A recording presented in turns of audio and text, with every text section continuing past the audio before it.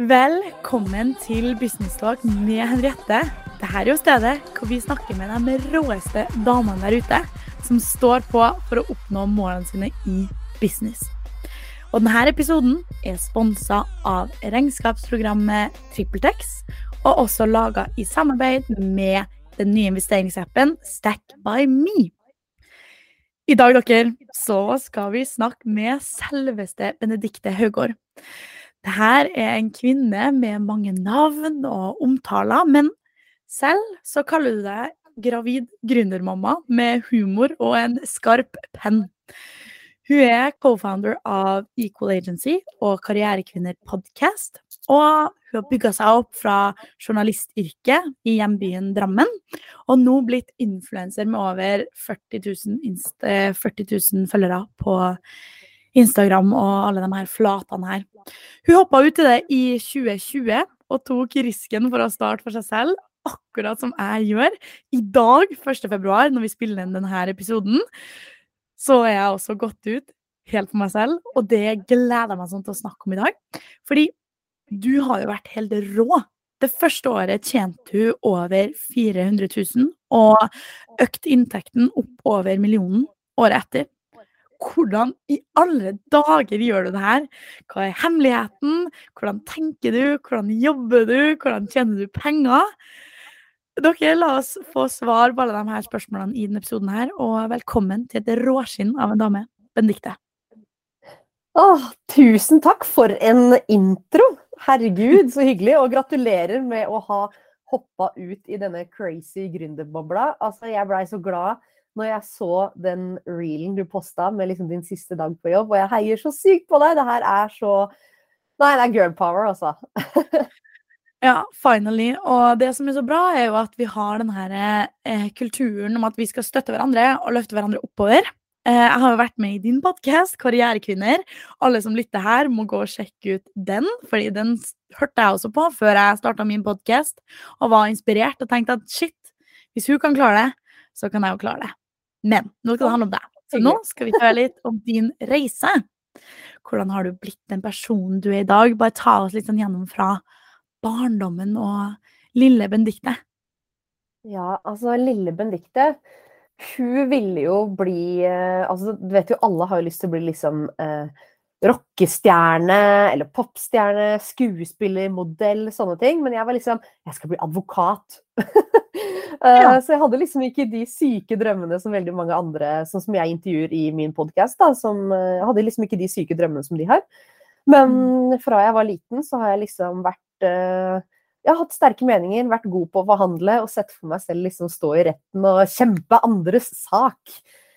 Og på en måte så gjør jeg litt det i dag ved å være en samfunnsdebattant og bruke plattformene mine til liksom kampsakene mine.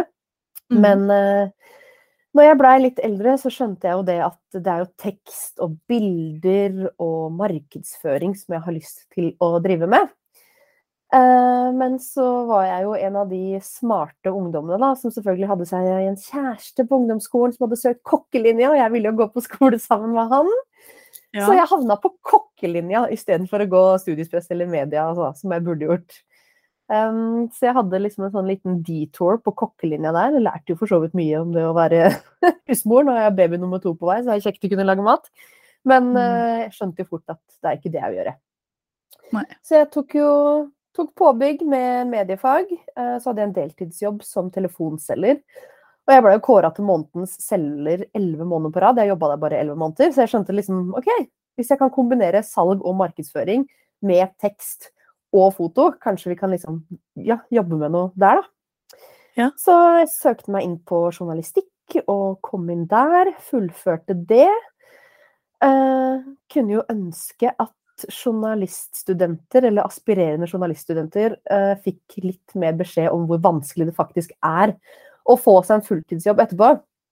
Fordi den bransjen jo stappet full av vikariater, litt utnytting, litt sånn 2 måneder her, 2 måneder der. Så jeg var ferdig utdannet i 2013, og jeg fikk meg jo ikke en fast 100% jobb som journalist før i 2018, var det vel? Ja. Så det var liksom 5 år hvor man prøvde å finne ut litt hvem man var da, og reiste litt og blogga litt og startet litt med Instagram og Snapchat og sånn. Og Ja, så hvilket år er vi da? Når var det liksom den her ja, perioden hvor Gud. du prøvde å finne deg selv? Når var det? Hva skal jeg si, altså den der lille eksponeringsbehovet da, for å si det sånn, det kom jo ganske tidlig, kanskje da jeg var 17, så startet jeg min første blogg på blogg.no, som resten av Norge, føler jeg nesten, alle jeg prater med.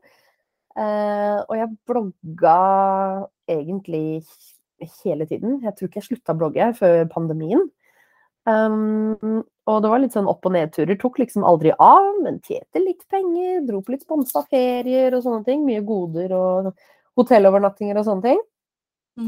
Men så startet jeg jo med Snapchat og Instagram når det kom, tok det liksom aldri helt på alvor, før jeg da det var vel kanskje i 2017, begynte liksom å få litt smaken på det at, oi, her kan man faktisk tjene litt penger.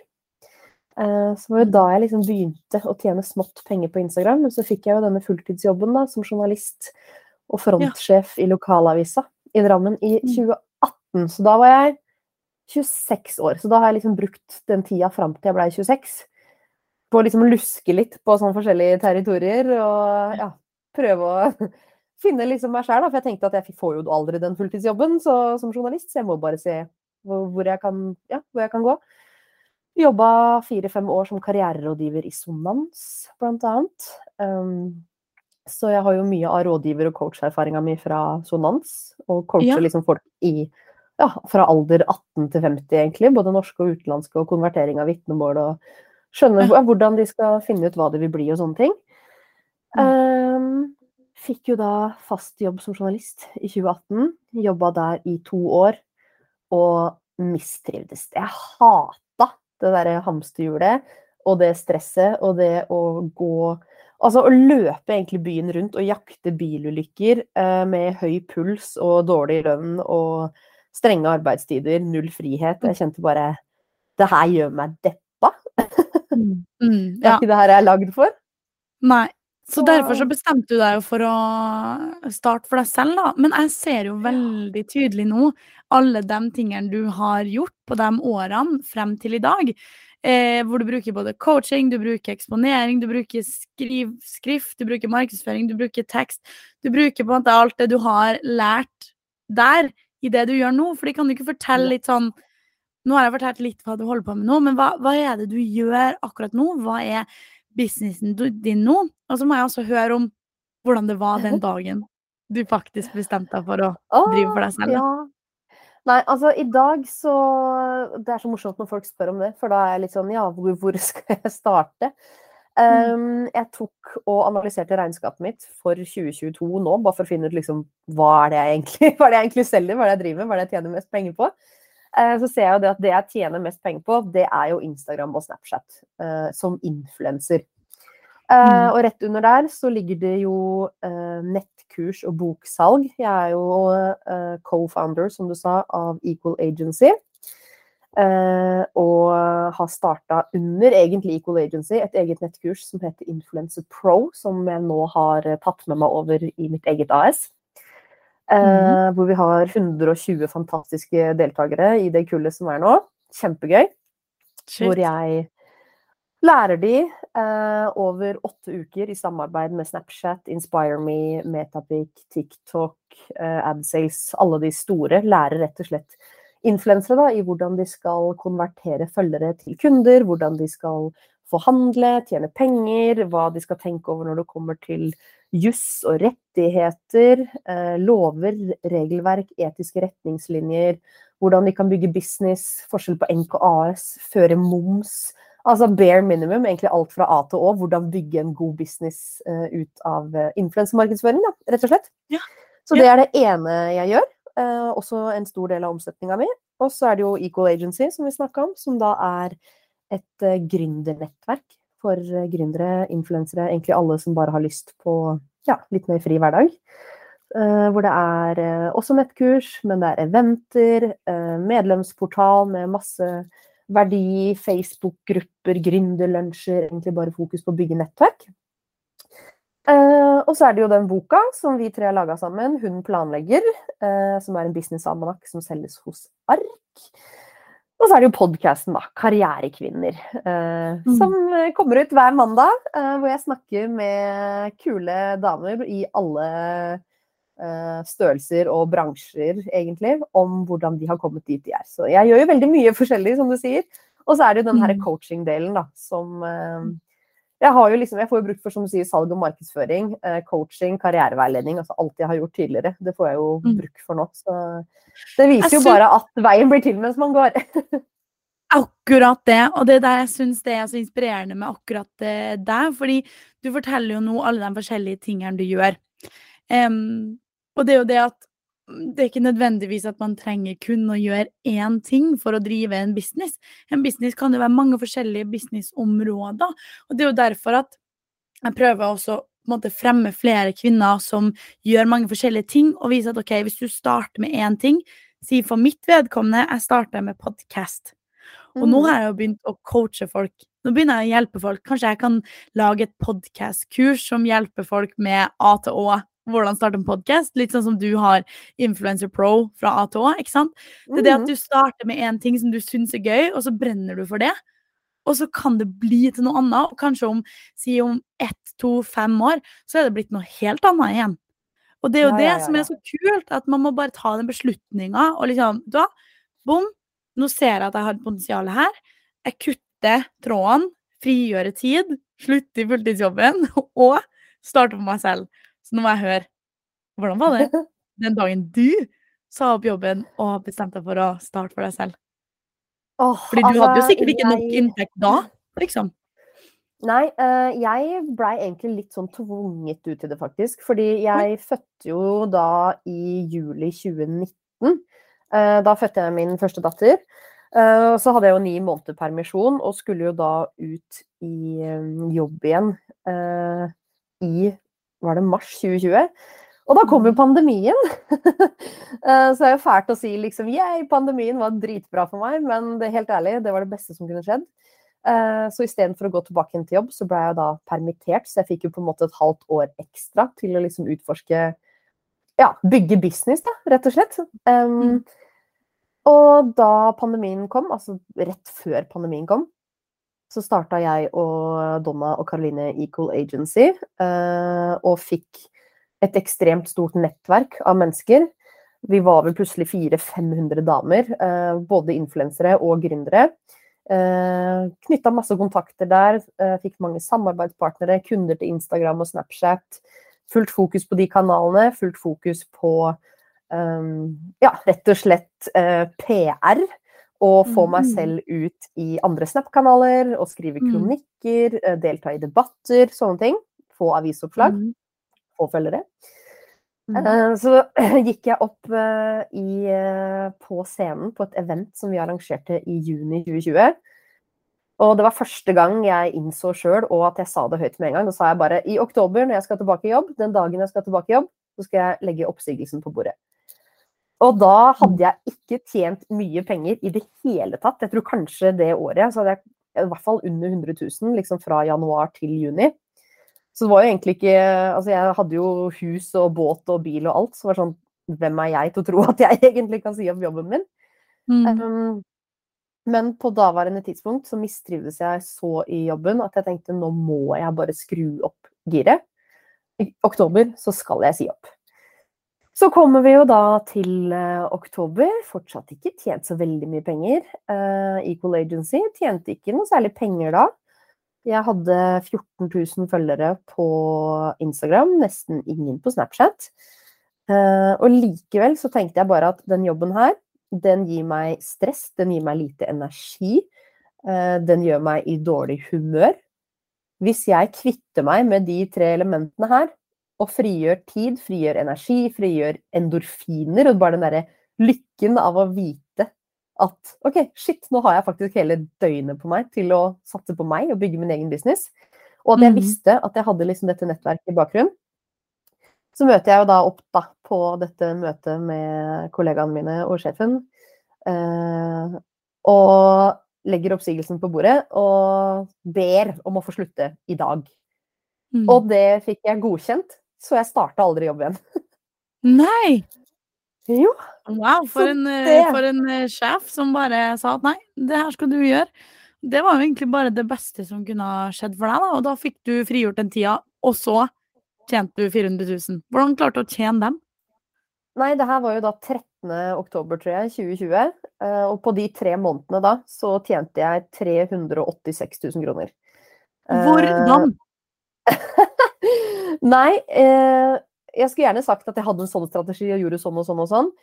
Men jeg hadde... Altså, jeg skulle motbevise sjefen. Det var egentlig en litt sånn drittsituasjon, for å være helt ærlig. Han hadde faktisk kanskje ikke helt troa på meg. Så jeg fikk en sånn liten jævlig meg, som var bare sånn, du, vet du hva, dette her skal jeg få til. Jeg hadde mann på sjøen, jeg hadde en nyfødt datter, jeg hadde bikkjer og et hus, og jeg var bare sånn, fy fader, hvordan skal det her gå, liksom? Men jeg brukte hvert våkne minutt til å oppdatere Instagram, til å oppdatere Snapchat, til å sende ut mailer til samarbeidspartnere, til å networke, dra på kaffer, ringe folk. Ja, jeg bare utnyttet hver eneste person jeg skjønte liksom hadde en eller annen jobb eller makt, eller kjente noen andre, eller ja, et eller annet da. Utnyttet hver eneste mulighet jeg hadde. Maila masse. Sørget for at de kampanjene som faktisk ble booket på meg, de gjorde jeg så bra at de måtte liksom booke meg på nytt. Fikk sinnssykt gode referanser, solgte masse. Og da fra jeg sa opp til jeg ble signet av AdSales Managementet, tok det bare 2 måneder. Så jeg ble jo da signet av de, fikk flere samarbeidspartnere, vokste masse. Så da vi kom i desember, så hadde jeg vel 22 000 følgere. Vokste masse på de månedene. Så jeg var egentlig bare superaktiv og putta fjeset mitt out there, klinte trynet mitt opp i alle mulige situasjoner jeg kunne. Og hvordan føltes det? Altså, du tenkte vel kanskje ikke at det var så farlig å på en måte gjøre det, fordi du har vært vant til det, eller hvordan var det ikke ekkelt for deg første gangen du skulle virkelig put your face out there? For det er jo kanskje mange som sitter og tenker på det at, oi, skal jeg nå liksom tro at jeg er den jeg er? Ikke sant? Hvordan var det? Nei, altså, jeg har jo alltid vært utadvendt hele livet, og jeg var jo med min første TV-innspilling i 2012, og så var jeg med i Top Model Skandinavia i 2016, så allerede da så hadde jeg jo vært på TV. Og folk visste jo hvem jeg var, så jeg var litt sånn, ok, det er ikke så farlig. Se og Hør hadde skrevet om meg, KK hadde skrevet om meg, så var jeg litt sånn, vet du hva, vi bare fortsetter i det kjøret her. Det er liksom, hvis du googler meg, så finnes det allerede masse artikler der ute, så det er ikke så mye annet jeg kan gjøre, så kan det bli verre enn det i hvert fall. Og så, ja, var det det da? Jeg gjestet masse Snapchat-kanaler, bare for å vise ansiktet mitt og navnet mitt og få følgere til egne kanaler. Skrev masse debattinnlegg og kronikker som kom ut i TV 2 og Aftenposten og VG og Dagbladet og alt mulig sånt. Gjestet masse podcaster, og ja, navnet mitt ble synlig da, og mailen liksom bare vokste, tilbudene vokste. Så hva var det mest utfordrende på den veien da? Nå høres det ut som at det har vært veldig sånn det gikk jo sånn, og det var lett. Men var det noen utfordringer på veien? Var det noen ting hvor du tenkte sånn, shit? Altså noen ting som var utfordrende da? Det mest utfordrende var jo det, selvfølgelig er man jo hele tiden redd når man har liksom huslån og billån og alt det greiene her. Man går jo hele tiden med en sånn bekymring om hva skjer neste måned. Det går bra nå, men neste måned kan hende mailen min er helt død, kanskje jeg blir cancelled for et eller annet. Du vet jo ikke, ting skjer jo så fort. Så det er liksom hele den der byrden å bære at du vet ikke hvordan neste måned ser ut. Sånn er det jo for veldig mange gründere som ikke vet da, rett og slett. Du har ikke den sikkerheten, og så har jeg jo vært dårlig i matte i hele mitt liv, så bare den der lave selvtilliten når det kommer til matte, regnskap, altså jeg visste ikke hva moms var, jeg bare, minus 20, men pluss 25, det her gir jo ikke mening, altså jeg brukte så lang tid på å skjønne det her, og jeg var gjennom 3-4 regnskapsførere, som lurte både meg og Equal Agency og holdt på å kjøre alle bedriftene våre rett i grøfta. Ene gangen så fikk jeg bare telefon fra... Jo, altså det så mye cowboyvirksomhet i regnskapsbyråer. Det har jeg virkelig lært. Nå er jeg så fornøyd, endelig. Men det var en gang vi hadde en regnskapsfører, så fikk jeg bare en telefon fra sjefen i det byrået, bare, bytt alle passord, han her har fått sparken på dagen. Så jeg bare sånn, å herregud, han har jo tilgang til banken min og alt, liksom. Så det har liksom vært litt sånn, mye cowboyvirksomhet og mye bekymringer, men...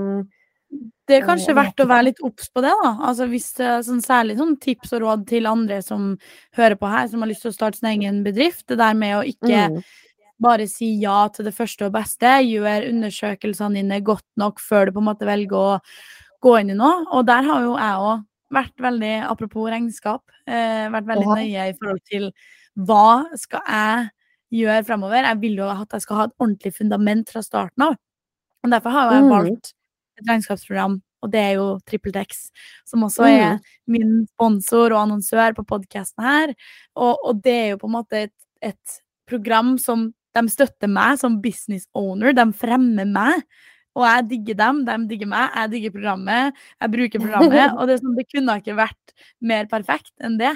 Men nå jo også TrippelTex eid av Visma, og det jo på en måte stort, og det et ordentlig selskap, det ikke bare et lite byrå, men kanskje når man skal ut og skaffe seg regnskapsfører, så må man være litt mer var på hvem det man tar med. Har du noen tips på hva burde man se etter, og hva var de faretegnene dere så når dere fant regnskapsfører? Altså, det egentlig det som skremmer meg mest, fordi på Facebook så det en gruppe som heter Gründerklubben, hvor man kan spørre om råd på alt mulig rart, og jeg spurte der, det her bransjen vår, hvilken regnskapsfører kan dere anbefale? Og det byrået og den personen her ble anbefalt av så mange. Så jeg litt sånn, oi, den der research-delen som jeg var bare sånn, oi, shit, selvfølgelig, hvis 6 stykker i den samme mailtråden sier liksom, han her helt rå, da går det jo for han. Og det byrået da. Men nei, det hjalp ikke å gjøre research og stole på andre gründeres anbefaling, for vi ble lurt hele gjengen. Men... ja, hvis du holder til i Norge, altså optimal økonomi, jeg må bare si det, jeg sendte melding til regnskapsføreren min senest i sted, og bare, det lov å si I love you, for du gjør livet mitt så mye enklere, og hun bare, å, det hyggelig.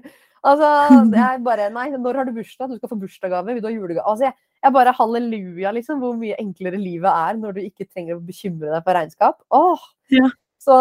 Nei, det vel egentlig bare å få høre deg med, kanskje ikke bare liksom gründerklubben med folk du ikke vet hvem men folk du i samme bransjene som du kjenner og som du stoler på, som har brukt den samme regnskapsføreren lenge. Det var det som funket for meg da, når jeg fant Stine, som hun heter. Stine, men det koselig. Jeg også i snakk med en ny regnskapsfører, eller min første regnskapsfører. Så det blir veldig spennende. Jeg håper han, eller dem, har vist meg veldig god tillit så langt, så vi får se hvordan det går. Men hvordan det du da, som influencer og rådgiver og coach og alt det her som du holder på med, hvordan det du strukturerer hverdagen da? Fordi mange tenker jo det at en influencer bare sånn står opp og tar noen bilder og sender noen videoer, og så det på en måte det. Men det hardt arbeid, altså. Nå har jeg prøvd å bygge opp mine kanaler, og jeg har jo på en måte, nå det 2300 følgere, men man skal likevel være på og oppdatere for å vokse, ikke sant? Det jo hardt arbeid der. Hvordan strukturerer du hverdagen da? Nei, altså for det første så må jeg si at jeg står jo i en storm nå, fordi Nav har valgt å godkjenne nettkurset mitt. Og det jo egentlig i seg selv veldig kult, men det har jo en representant fra Unge Høyre hengt seg veldig opp i. Så nå det jo et mediekjør uten like. Det liksom debatten, Dagsnytt 18, God morgen Norge, alle aviser i hele Norge skal ha tak i meg, og jeg føder om typ 3 uker, så jeg har ikke tid til det her. Men det som irriterer meg da med den debatten her, for det første jo at Nav har jo frivillig valgt å godkjenne det kurset her. Jeg har aldri søkt om noe støtte eller finansiering eller tilskudd. Jeg fikk bare en mail fra de, hei, her har du penger for en kursdeltager. Så de møtte jo opp på døra mi. Men i den debatten her da, så har det jo kommet fram hva slags syn folk har på influensere, og det jo opererte Barbie-dokker som krangler på Ex on the Beach og markedsfører selvbruning og beta-karoten, liksom. Og at man, ja, det eneste man gjør da, å drive med OnlyFans omtrent, og stå opp og ta et bilde og poste på Insta, det det en influencer gjør. Så det her skal ikke skattebetalerne betale for. Og da blir jeg litt sånn, vet du egentlig, altså, følger du noen influensere som faktisk påvirkere, da, som ikke bare liksom reality-deltagere eller en random profil som ser bra ut og har masse følgere på grunn av det. En influencer for meg jo noen som bruker påvirkningskrafta si til å gjøre en endring i samfunnet, noen som bygger business, noen som har litt større planer da. Sånn som jeg har jo nå flere ansatte, jeg har flere bedrifter, jeg har masse sideprosjekter. Fokuset mitt jo å fremme kvinnehelse, fremme likestilling, fremme ting som skjer i samfunnet, bruke plattformen min riktig. Og så får man litt sånn den der at du blir slengt under bussen, og det her skal vi ikke støtte, for du driver bare og selger barna dine på internett. Det sikkert bare det du selger i kurset, det jo det han Håkon Snortheim i Høyre sa da. At nei, vi kan ikke støtte det kurset her, for da lærer du bare hvordan du skal selge og markedsføre barna dine, og jeg bare sånn. For det første så har jeg en egen modul i nettkurset mitt som handler om sharing ting, og hva du ikke skal gjøre, og lover og regler og retningslinjer og sånne ting. Men en influencers hverdag, hvis du har lyst til å ta businessen på alvor, den jo noe helt annet enn for de som kanskje nettopp har sjekket ut av Paradise da, og lever litt på den ene pro-whitening beta-karoten-reklamen og tjener greit på det. Da kan man jo hvile litt på laurbærbladet, men hvis du har lyst til å bygge en business, så må du ha en strategi og en plan, og du må være på ballen. Jeg jobber ut ifra veldig mange forskjellige måter egentlig. Jeg jobber ut ifra et årshjul for det første. For jeg vet for eksempel at det veldig mye influencerkampanjer når barnehagestart for eksempel, når det Black Friday, Black Week, og når det nærmer seg jul. Høsten liksom stappa med influencermarkedsføring, og så det litt grann roligere på våren. Da spiller jeg inn kanskje alle podcast-episodene for det halvåret eller det året. Og så lager vi ferdig planleggeren, så jeg setter liksom opp hvordan jeg forventer at året skal se ut. Og så vet jeg hva jeg skal ha fokus på de forskjellige månedene. Og så har jeg også en kalender, vanlig iCal, på Mac'en og på telefonen, som jeg skriver inn alt. Altså der står det liksom, husk å bestille Oda og Hello Fresh. Husk å dra på svømming, dra på yoga. Det nesten sånn Gunhild Stordalen-tendenser, sånn husk sex med Petter klokka 8 på en fredag, liksom. Det ikke så ille, men det veldig sånn spesifik. Og så har jeg jo da denne planleggeren da, som vi har laget med Equal Agency, hun planlegger.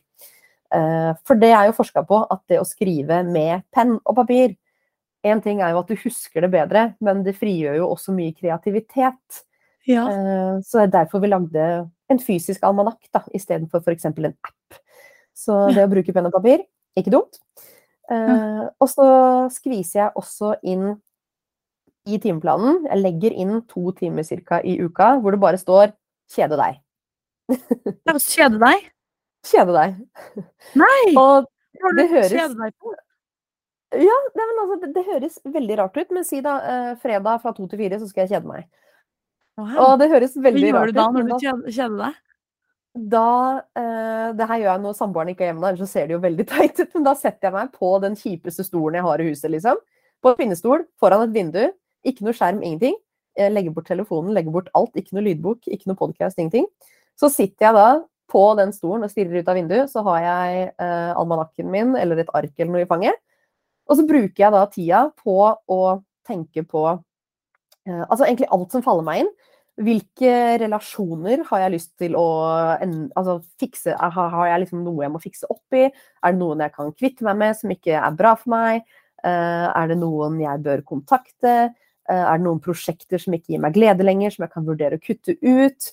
Alt jeg bare sitter og tenker, og jeg tuller ikke, det arket du sitter med foran deg, det blir så stappa med ting som du har lyst til å endre på, eller fikse på, eller ideer du får. Og ja, det helt sykt. Jeg startet 2022, det et godt eksempel, startet 2022 med å bare Å, herregud, jeg vet ikke hva jeg skal gjøre. Jeg har ikke landet et eneste samarbeid. Jeg har ingen jeg har spesielt lyst til å jobbe med. Jeg vet ikke hva jeg skal i det hele tatt. Satt jeg meg ned 2 timer, bladde opp, lagde et tankekart. Og etter da 1 til 2 timer så hadde jeg liksom over 100 ideer som jeg hadde lyst til å realisere i 2022.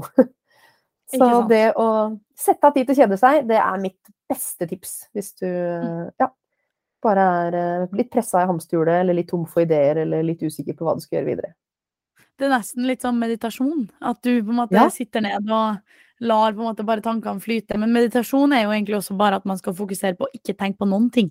Men det jo kanskje Ja. litt vanskelig når man en kreativ sjel. Jeg jo også sånn, plutselig bare popper det opp en idé, og så må jeg skrive det ned med en gang, og så sånn, jeg vil gjøre det i morgen, jeg vil gjøre det nå. Altså, jeg går jo på yoga, og når jeg ligger liksom i downward facing dog, så ligger jeg og tenker på regnskap og nye ideer. Jeg bare, hvorfor jeg her? Jeg har ikke tid til å være her. Ja, men det merker jeg også selv, det der jeg blir sånn utålmodig. Jeg kjenner at liksom, nå ligger jeg her på yoga, jeg har valgt at jeg skal på yoga, eller jeg vet at jeg skal på trening nå, men jeg føler liksom likevel at, jeg har ikke tid til å være på trening, for jeg må hjem og bygge business. Men greia jo det at mamma sa til meg i går, det at det viktig å også ta den tida til å slappe av, fordi det gjør jo også at du kan bygge business og være motivert senere. Fordi man kan ikke kjøre på hele tida. Man kan ikke liksom være i det der hamsterhjulet hele tida. Det går ikke, fordi da stopper du plutselig opp, og så blir du utbrent. Så hva hemmeligheten da? Hva den hemmeligheten du har, som du ikke har fortalt om, som vi businesskvinner der ute burde vite? Ja, ikke sant, hemmeligheten. Nei, men det det du sier da, det med restitusjon, det gjelder jo idrettsutøvere, altså toppidrettsutøvere, de legger jo inn altså å hvile i timeplanen sin. Du kjenner jo Anita Krohn Trådseth, hun legger jo inn liksom, i stedet for å dra 3 kvarter på trening, så tar han 3 kvarter powernap. Så jeg nok mer Anita enn jeg hvem som helst andre treningsprofiler. Jeg hviler, jeg får jo ofte kommentarer fra følgerne mine sånn, nå må du roe ned, du kommer til å gå på veggen og bla bla bla, og jeg bare sånn, du, vet du hva, det går egentlig veldig bra, fordi jeg slapper av, jeg ligger i badekaret, jeg får nok søvn, prioriterer meg selv, jeg setter av disse 2 timene til å kjede meg, jeg går på yoga, men jeg gikk jo på en heftig smell høsten 2021. Og jeg lærte så mye av det der. Hva skjedde? Fortell. Det kan hende det skjer med deg også, og det at når du har vært gründer en stund, og det har gått bra, så blir man, for det første, du blir så påvirket og inspirert av andre gründere i din egen bransje, sånn som jeg da, i influencerbransjen, så det veldig lett for meg å bli påvirket av store profiler i alle nisjer. Du ser jo liksom kroppen til Funkygine, familien til, det også Funkygine, og så har du liksom businessen til Eveline, og så har du sminka til en eller annen sminkeprofil, og så har du huset til en eller annen interiørprofil. Så ser du fotballfrue, hun har det perfekte julehuset og fletter kidsa sine når de skal på skolen. Det blir liksom, det så mye krysspress, og så glemmer du kanskje litt at alle de personene du følger, eller de personene du har i nettverket ditt, de har en nisje. De kanskje gode på en ting, eller 2 ting. Du kan jo ikke sammenligne deg med alle de personene her. Du må jo finne den ene eller de 2 tingene du skal være god på, og så må du kanskje ikke være så god da på sminke, eller på kle deg, eller på interiør. Du kan ikke være god på alt. Så jeg sammenlignet meg i en periode med alle som jeg fulgte, liksom som jeg synes var top of their game da, i deres nisje. Og jeg følte på et sånt press for å lansere, et press for å starte nye bedrifter. Så jeg var det 3 måneder, så lanserte jeg kleskolleksjon, sminkekolleksjon og bok. Og jeg holdt jo på å jobbe meg i hjel, og mens alle var sånn, herregud, det bra jobba, shit, se så mye du har fått til, helt sjukt. Og jeg tjente 1,5 million på kort tid, og men jeg var så deppa. Jeg var så deppa, det var liksom ingenting som var verdt det, for jeg var så sliten. Jeg klarte ikke å nyte det ene prosjektet, den ene lanseringsfesten, for jeg måtte rushe inn i noe nytt. Jeg rakk liksom ikke å feire, jeg rakk ikke å nyte, jeg rakk ikke å ta inn over meg hva jeg faktisk har klart.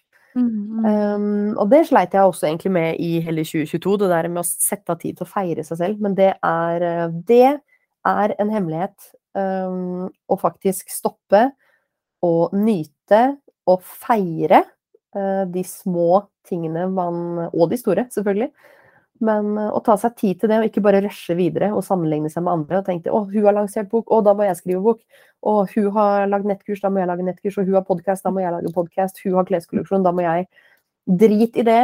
Yrkeslivet er langt, og det innså egentlig ikke jeg før i fjor, at man trenger ikke gjøre alt samtidig. Så. Ok, det der er kanskje noe av det mest kan vi si, ikke brukbare, du har sagt mye brukbart i dag, men jeg synes det der er en av de mest sånn ærlige tingene, fordi jeg merker det jo selv, man blir jo inspirert av andre, man tenker sånn, shit, hvis du kan klare det, så kan jeg jo klare det, men man blir også sånn, oi, hun er så kul, jeg vil også være som hun, jeg har lyst til å ha det som hun har, så sånn, noen gang prøve å skjerme seg litt fra det å si at ok, jeg tar det som inspirasjon, det er kult, hun er bra i den nisjen sin, og feire det. Og også velge på en måte å ta kontakt med dem, prøve å få noen råd, se hvilke råd du får, og så prøve å filtrere hvilke råd de gir deg, og hvilke råd vil du gjerne ta imot, og hvilke råd vil du gjerne dra vekk.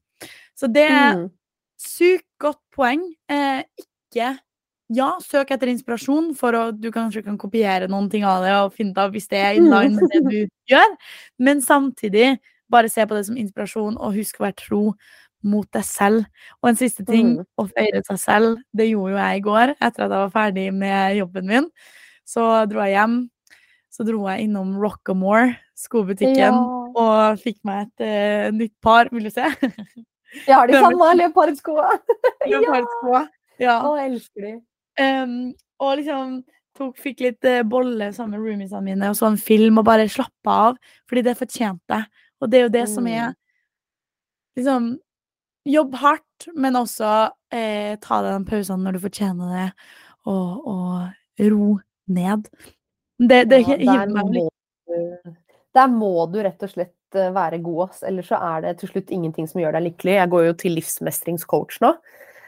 Har investert nesten 20 investert nesten 20 000 i det, bare for å liksom, for jeg har vært litt sånn, ok, jeg har alt jeg trenger for å være lykkelig. Jeg har verdens beste mann, jeg har snart 2 barn, jeg har den fete båten, jeg har den fete hytta, jeg har enebolig, jeg har bil, altså alt er på stell. Jeg omsatte for over 3 millioner i fjor, og jeg er bare sånn, fy fader, livet jeg burde egentlig smile, og så er jeg bare sånn, meh. Og det er jo nettopp på grunn av det, at man ikke har stoppet å feire. Så når jeg tok over hytta mi, så fikk jeg liksom hyttenøkkelen i hånda, men jeg følte ikke at det var min hytte. Jeg var bare sånn, ok. Så bare det Hvordan jobber du med det da, for å bli mer sånn? Altså, hva har du fått? Har du startet livsmestringen allerede? Ja da, jeg har startet. Hun går jo helt tilbake i tid, sånn ditt indre barn, og du ble ikke sett når du var liten, og du har et behov for å, masse greier. Så vi har hatt 3 timer foreløpig, men trenger flere, Vi har liksom bare kommet til Benedicte 8 år foreløpig. Men det er nettopp det da, og faktisk sånn som du gjør, å feire de små tingene, poppe den sjampisen med kjæresten din om du oppnår noe, og virkelig feire, og så sammenligne deg selv med deg selv for 1 eller 2 eller 3 år siden. For hvis jeg hadde vært flinkere til å liksom se på Benedicte på samme tid for 3 år siden, den slitne, deprimerte, ulykkelige jenta som bare jaget rundt i et sånt hamsterhjul, og så ser jeg hvor jeg er i dag. Det er jo egentlig helt sykt. Men fordi jeg ikke har feiret de små milepælene underveis, og bare stresset gjennom, så har jeg liksom ikke klart å ta inn over meg noen av de tingene som har skjedd. Så til dere som liksom hopper ut nå, og starter nå, vær dritflinke til å feire, altså. Sånn helt seriøst. Det høres helt sånn at jeg skal feire meg selv, men spesielt om man ikke har kollegaer. Ja, det er ingen andre som klapper deg på skuldra og feirer, men du må bare gjøre det selv, altså. Alt det du har sagt nå, det svarer egentlig på de 2 neste spørsmålene mine, og det var hvilke råd du ville ha gitt til deg selv som 20-åring. Og det andre er at om du angrer på noen ting i dag som du har gjort eller ikke gjort. Det er jo egentlig perfekte svar, men har du noen ting å tilføye i forhold til sånn startup-tips eller influencer-tips? Det er jo det å ikke stresse. Ikke tenke at ok, nå er det mars, nå starter jeg med et prosjekt. Jeg går ut, og så sier jeg lanserer kleskolleksjon 20. august. Ja, det er mulig. Men fra ei som har gjort det selv, ikke gjør det. Ikke legg det presset på deg selv. Ikke sett noe lanseringsdato for noe som helst. Jobb i stillhet, og så får det heller bare smelle den dagen det smeller. For vi hadde jo, jeg og Donna, vi hadde et samarbeidsprosjekt, en kleskolleksjon, når hun drev klesbutikken Little Kingdom. Og det er kanskje den største blemma jeg har gått på i min karriere. Og det var når disse produktene kom på lager, og vi begynte å selge, så ble jo hele kolleksjonen utsolgt på 6 minutter. Det var jo helt sjukt. Jeg fikk jo ikke, det var en joggedresskolleksjon for liksom mødre og barn da. Og jeg fikk jo ikke joggedressen selv, jeg har den jo fortsatt ikke, jeg har bare vareprøven som er kjempestygg. Så vi bestemte oss jo da, ok, herregud, det her gikk jo dritbra. Vi kjører på med forhåndssalg til en ny kolleksjon, og så bare bestiller vi den fra Ukraina med en gang, liksom easy peasy. Og vi ble liksom så gira, og så pengesjuke. Vi ble bare sånn, det var dritfett. Så uten å legge en plan, så kjørte vi på forhåndssalg, bestill kleskolleksjonen, og så får du den om 2 måneder, når den er ferdig sydd og kommet til Norge.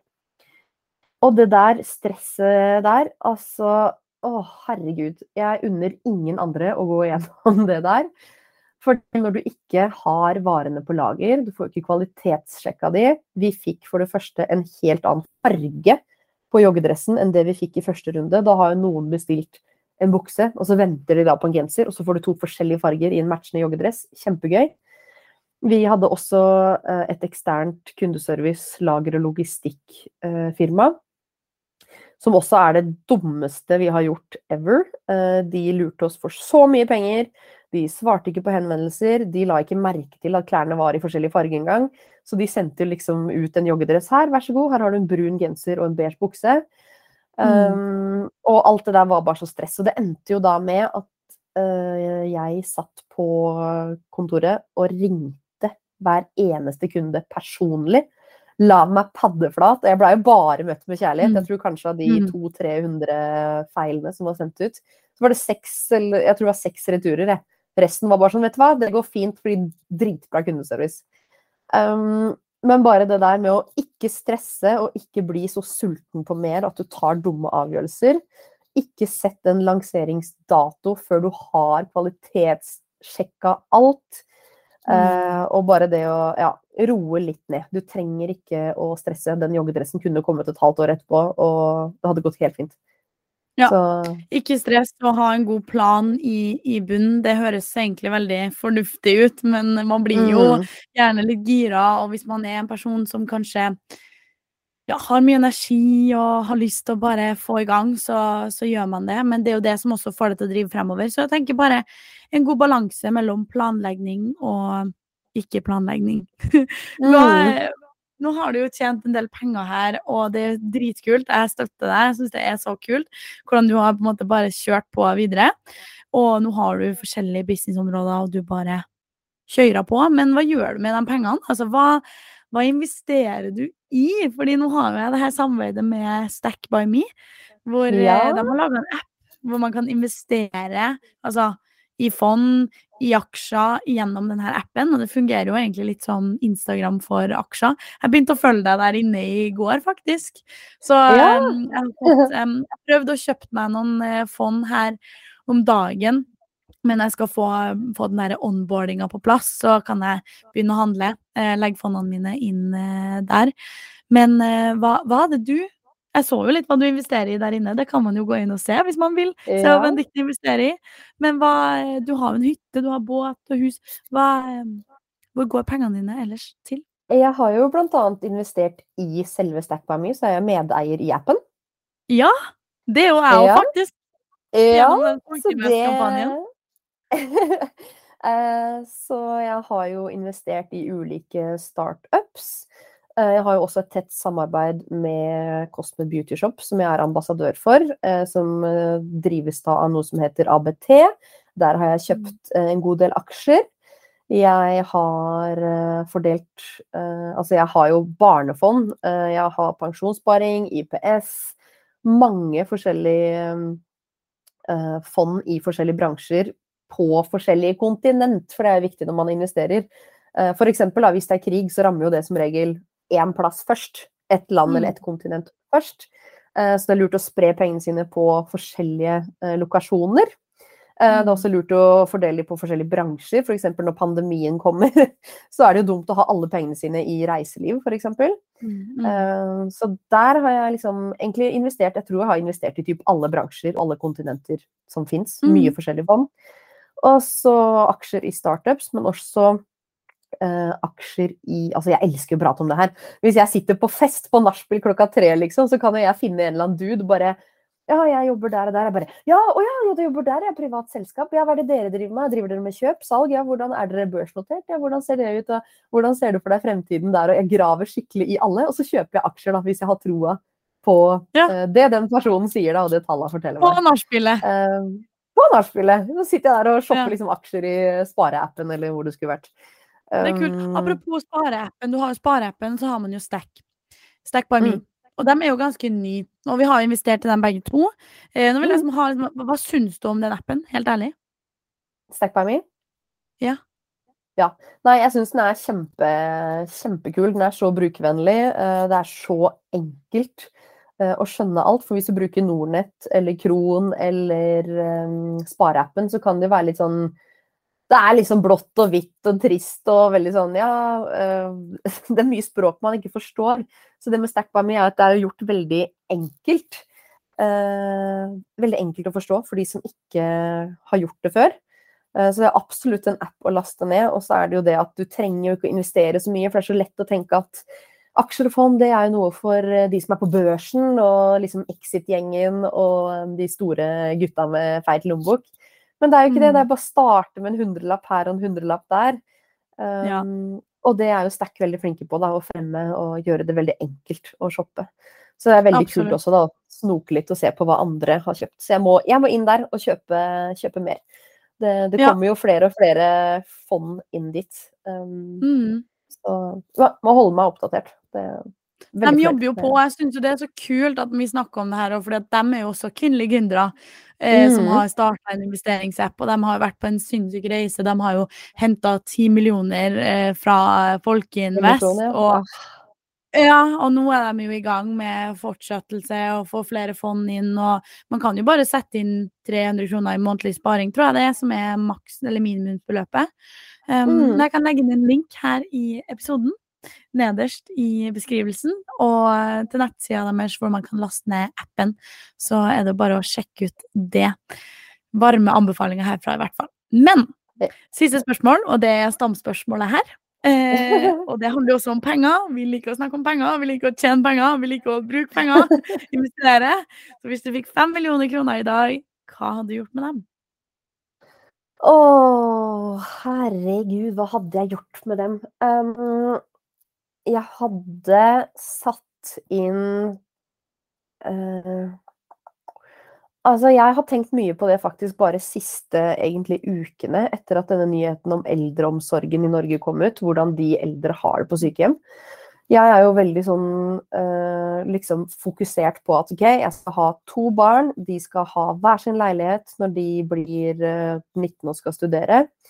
Det er liksom sparemål, men så tenker jeg også i den retninga som verden og Norge går nå, så er jeg litt sånn, vet du hva, jeg lurer på om jeg må faktisk spare, at jeg har lyst til å spare for at foreldrene mine skal få lov til å bo i sitt eget hus og ha ansatte på dagtid og kveldstid, i stedet for å havne på et gamlehjem. Så det er noe jeg hadde brukt penger på, satt en del av pengene inn i et fond som hadde gått både til barna mine og til alle sett med besteforeldre, sånn at de kunne hatt en verdig alderdom med egne ansatte på seg selv i sitt eget hus.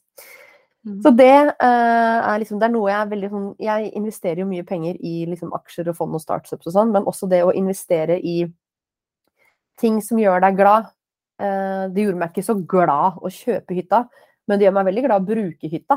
Det gjorde meg ikke så glad å kjøpe båten, men bare de 6 ukene på sjøen med familien jo helt magiske. Så det å også liksom tillate seg i å investere i det, og i reiser, og ting som liksom pleier relasjoner og gjør deg litt lykkelig på veien da. Så ja, det det jeg ville hatt fokus på, å spredde de i fond, så de kunne gått til barn og besteforeldre, og ja, brukt mye på ja, kanskje en enda fetere båt, eller et eller annet sånn kos i tillegg. Ja, det viktig det, og så kjøpe deg fine ting når man har fortjent det, og man har jobbet hardt mot et mål. Så synes jeg man skal også unne seg det. Sammen med å feire seg selv, så skal man også feire det med å faktisk, ja, bruke det på noen ting som gjør deg selv godt. Og også veldig fint at du... Det ikke sikkert det gjør deg lykkelig da. Det ikke sikkert det gjør deg lykkelig, det kan jeg bare si. Men det gjør deg lykkelig å være der med folk du glad i. Yes, det ikke sant? Gjør deg lykkelig. Ikke å ha den i garasjen liksom, men tida du får. Ja. Og det derfor det så viktig med familien og dem du har nær deg rundt også. Hvis du på en eng rundreise, husk også å bruke tida sammen med dem. Da lar vi det være siste ord egentlig. Tusen takk for en sinnssykt fin samtale. Du helt rå, som jeg sa i innledningen. Et råskinn av en dame, og du fortsetter, og det bare å følge med. Hva dine socials? Hvor kan folk finne deg hvis de nå vil begynne å følge deg? Du finner meg på Instagram og Snapchat, Benedicte Haugaard.no, og så Karrierekvinne podcast, og Equal Agency.no på Instagram, og InfluencerPro.no hvis du har lyst til å lære mer om influencermarkedsføring. Så jeg litt overalt. All over the place, det liker vi. All over the place. Tusen takk. Ha det bra. Ha det bra.